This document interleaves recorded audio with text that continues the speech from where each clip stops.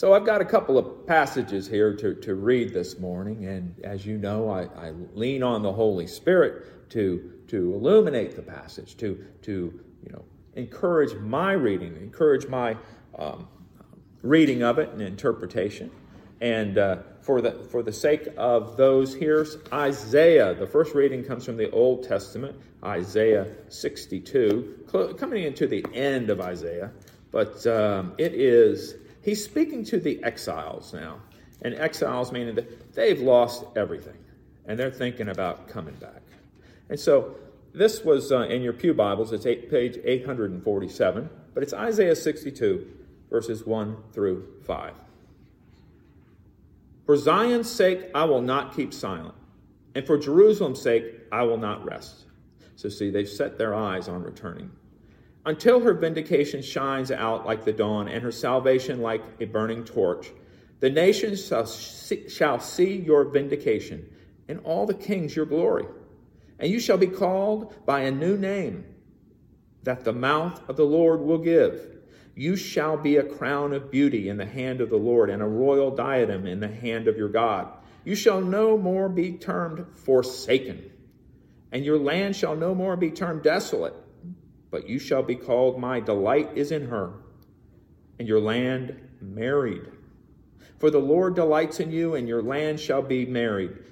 For as a young man marries a young woman, so shall your builder marry you. And as the bridegroom rejoices over the bride, so shall your God rejoice over you. Our next reading is 1 Corinthians. 1 Corinthians, it's chapter 12, verses 1 through 11. So 1 Corinthians is Bible scholars have set a chronology of these letters, okay? So 1 Corinthians is not, though it turns up in the Bible first, it's not his earliest writing. Actually, Paul's earliest writings in the Scripture is Thessalonians. But here we have Corinthians. So he's writing to the church in Corinth. The church in Corinth would not be unlike having a church down in like Etna, where you're on the edge of a thriving metropolis, and there's just people passing through, and it's all along a trade route, and so therefore there's a lot going on in Corinth. There's a lot of other things other than worshiping going on, and so he's got his challenges there. So Paul's trying to rein them in, or to give them the vision they need, or to remind them of what we are as Christians.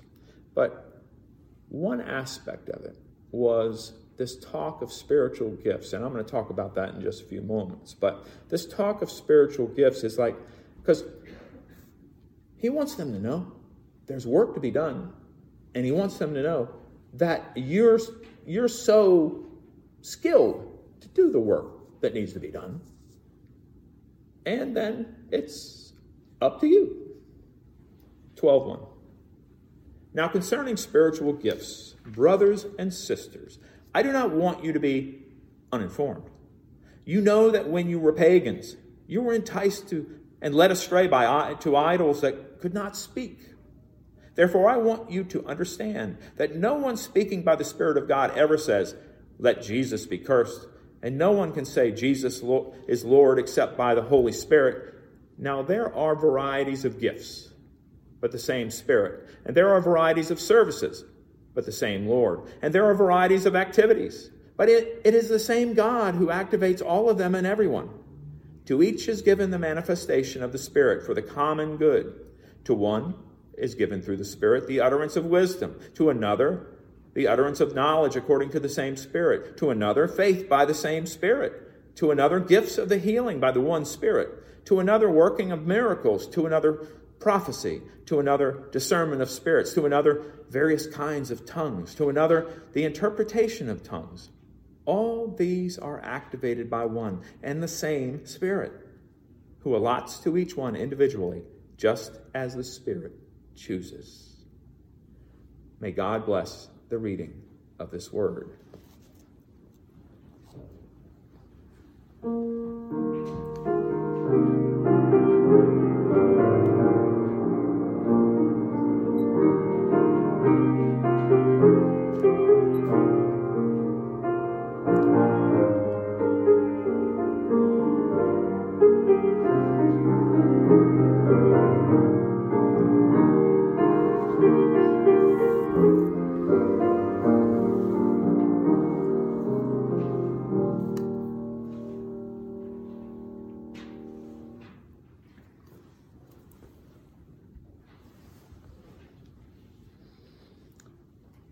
The title of my sermon this morning is The Spiritual. And a question that I had for this gathering this morning was, how will you use your gift? So, The Spiritual is the title, and the question for the day is, how will you use your gift? So, this passage here is I love to teach you something that's missing out of the passage. And not like I did with the wedding at Cana, but to go back to the original text, the Greek. Well, when they wrote this, when Paul wrote this, and the scribes copied it for our use, there's a word that's missing, and it's missing over and over again. So we know that they didn't use it. But strange as it might sound, the word gift is not mentioned anywhere in the passage. It's absent. I love it because we assume that it's there because it's there in English, but it's not there. And so what it does is it sends me on this path of like, well, why isn't it there? Why did we have to add it? Well, part of the reason is we had to add it so we could understand the passage. But they had a deeper understanding of the passage. What they wrote is the spiritual, which to us these days, perhaps it means something. But back then, it really meant something. Because the spiritual was a connection to the Holy Spirit. And you notice in his language how he talks about, and the Holy Spirit chooses what gift you will have, and because that's the authority of the Holy Spirit. But when we look at these gifts, if we somehow could back up and just kind of erase that out of our mind, all of a sudden, there's this component of our existence that becomes deeply connected to the Holy Spirit. And that is those things that we can do. And they mention, he goes through the laundry list of other things, wisdom, administration, speaking in tongues, nurture, healing. And so these are all things. But if you drop that gift word, it sounds more like it's an intrinsic part of us and that we were made to do that. So sometimes when people get to this point in their life and they realize that they do have such gifts, that they sometimes utter, well, perhaps it's because I'm a spiritual person. I get to hear that a lot. I hear that all over the place. I hear that in elevators in the hospital. I hear that in preparing for funerals. I hear it at wedding. I mean, for when I meet a couple that's going to get married, I hear it. I hear so many people tell me they are a spiritual person.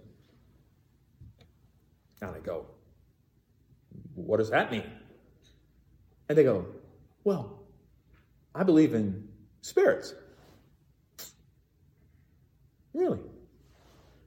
How's that work? Well, I believe that there are spirits in the world. And therefore, I am a spiritual person. Wow. My response is this, is that believing in spirits is, well, let me back up. Are you spiritual people? Did you say that? Because this is what makes me, when I think about this is what it makes me, believing in spirits, like the good spirits and the evil spirits. Believing in spirits, and these are my words, no more makes me spiritual than believing in UFOs makes me an alien. Doesn't.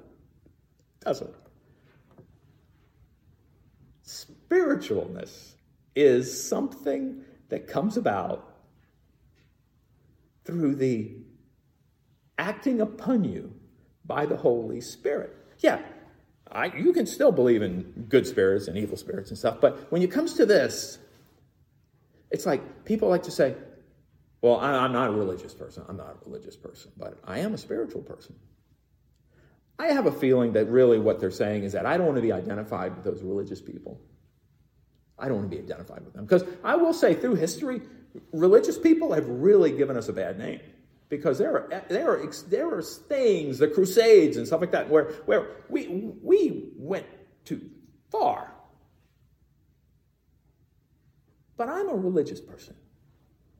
I get up on Sunday morning and I realize there's a job to do. There's something I'm going to take a stand. There's a job to do. And there's people who want to do the right thing. I don't necessarily know that I can tell them what the right thing is for them, but I do say that there's a job to be done. And the church still needs to have a voice. My brother, who's also a minister, and I have had this discussion for years now. But he goes, why is the church shrinking? The Christian church shrinking? Throughout, the industrialized world. And I believe it's because the church has nothing to say. Has nothing to say. Nothing that's applicable, nothing that's useful, nothing to take away. And I think it's because we just get all trapped up in all this blah, blah, blah, trying to make it soft, trying to make it accessible, trying to make it attractive. Well, guess what? I kind of like when you get back to this 1 Corinthians 12 and you start thinking, the spiritual. Ooh, what's that? Do only spiritual people have gifts? Do only spiritual people have gifts? It would make sense if they were spiritual, based on the Holy Spirit. It would make sense because the Holy Spirit's what gives out those skills. But think about this. Everybody has such gifts. Everybody has such skills. Everybody on earth has them. I believe it. I believe within everybody on earth that there is a gift. And they go about their life, and they go through their life, and they have their vocations and their avocations, and they have their relationships, and they get joined together, and they get and they go through, and they carry it with them. And I got a feeling that there are people out there that God's like going, if they would just listen, we could do great things.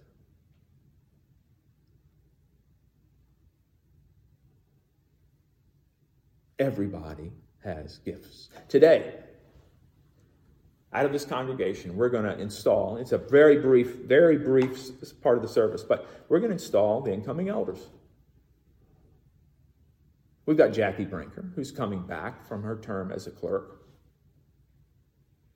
We've got Adam Hines coming back. He's taken off a year, and he's coming back. I enjoy his company. We've got Dolores Roscoe coming back. Whenever I see these flowers, I think of Dolores. I mean, she, behind the scenes, she makes sure these are right. And a lot of other things. And then Nancy Hannigan's coming back. Nancy has been a part of my Thursday night Bible study ever since the first time I started. And she is as full of life in that Bible study. And she is as fun to be with. And she is a gift. So you've got Jackie Brinker, who helps us get the business done. We've got Adam Hines, who understands things about discipline, understands things about order. That I admire his contribution. We've got Dolores, who whatever the setting is, we might be taking down the greens. I might be trying to figure out whose flowers are whose. And she's one with this worship setting. And then there's Nancy, who knows how to get people involved. She was a teacher, so she probably learned a few skills there, but she knows how to pick up the phone. And she's one of those people that when I see her name on my caller ID, I don't know whether I should let it go to voicemail or talk to her. But I can tell you, she always has something to say.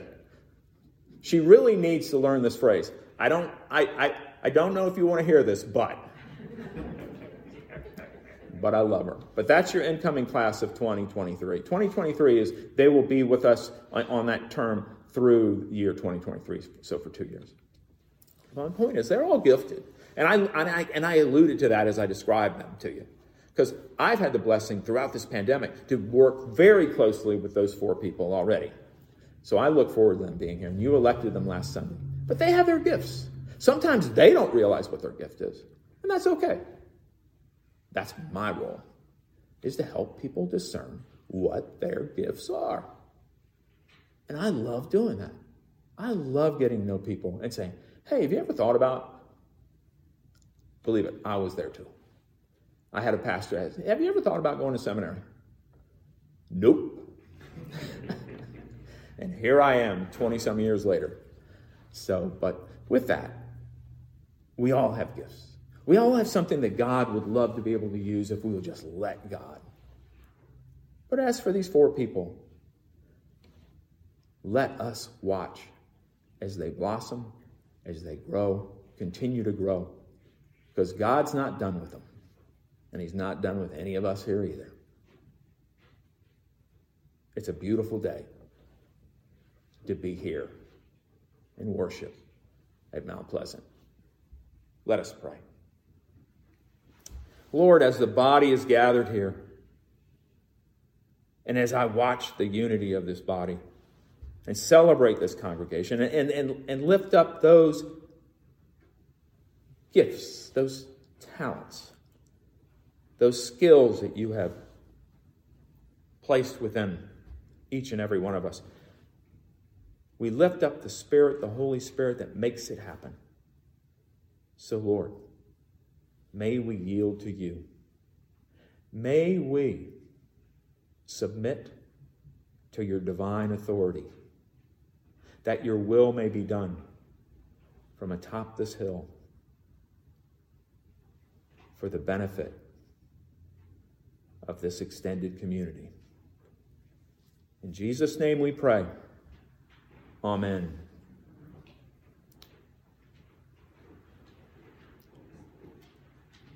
Please rise.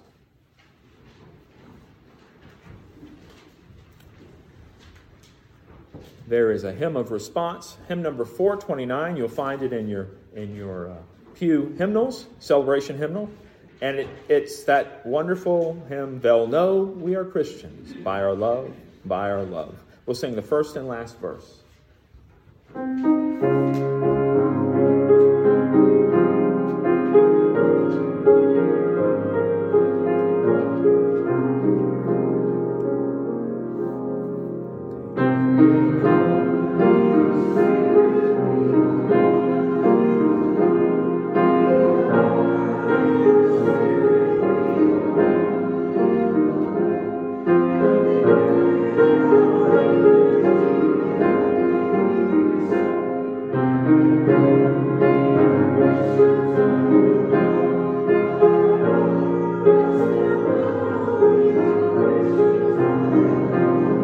Last verse.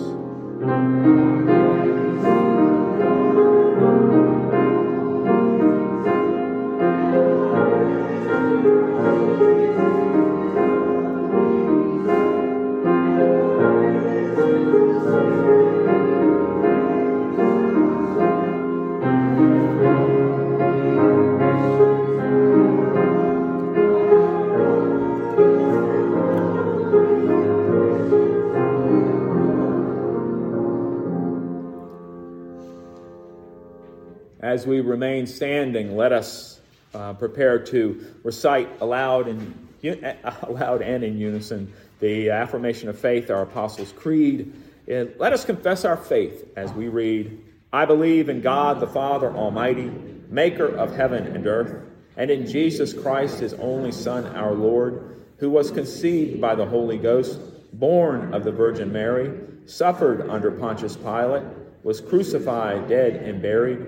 He descended into hell. The third day he rose again from the dead. He ascended into heaven and sitteth on the right hand of God the Father Almighty.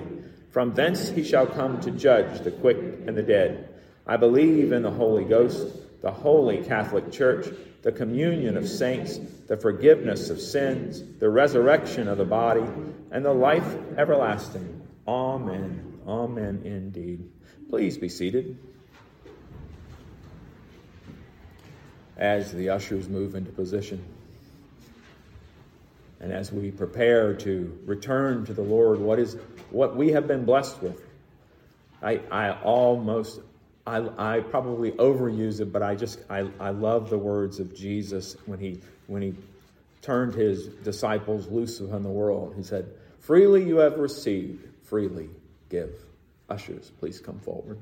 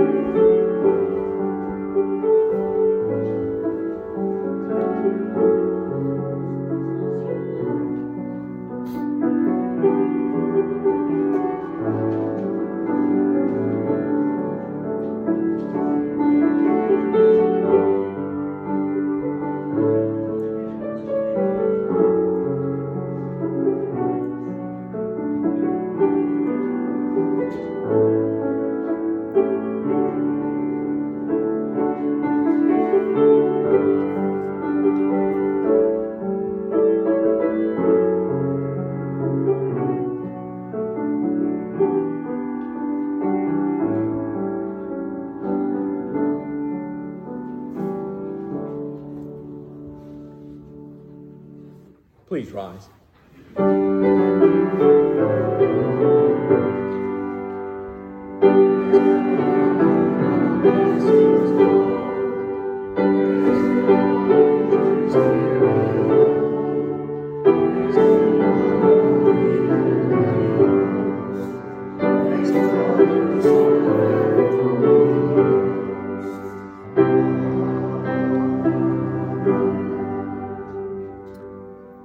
Let us pray. Heavenly Father, we have returned these gifts to you. We have taken them from ourselves. We have taken from that which you have given us and returned it to you. Lord, we ask that you take our humble gifts and amplify them to the glory of your kingdom in this world. In Jesus' name we pray. Amen. Amen indeed. Please be seated.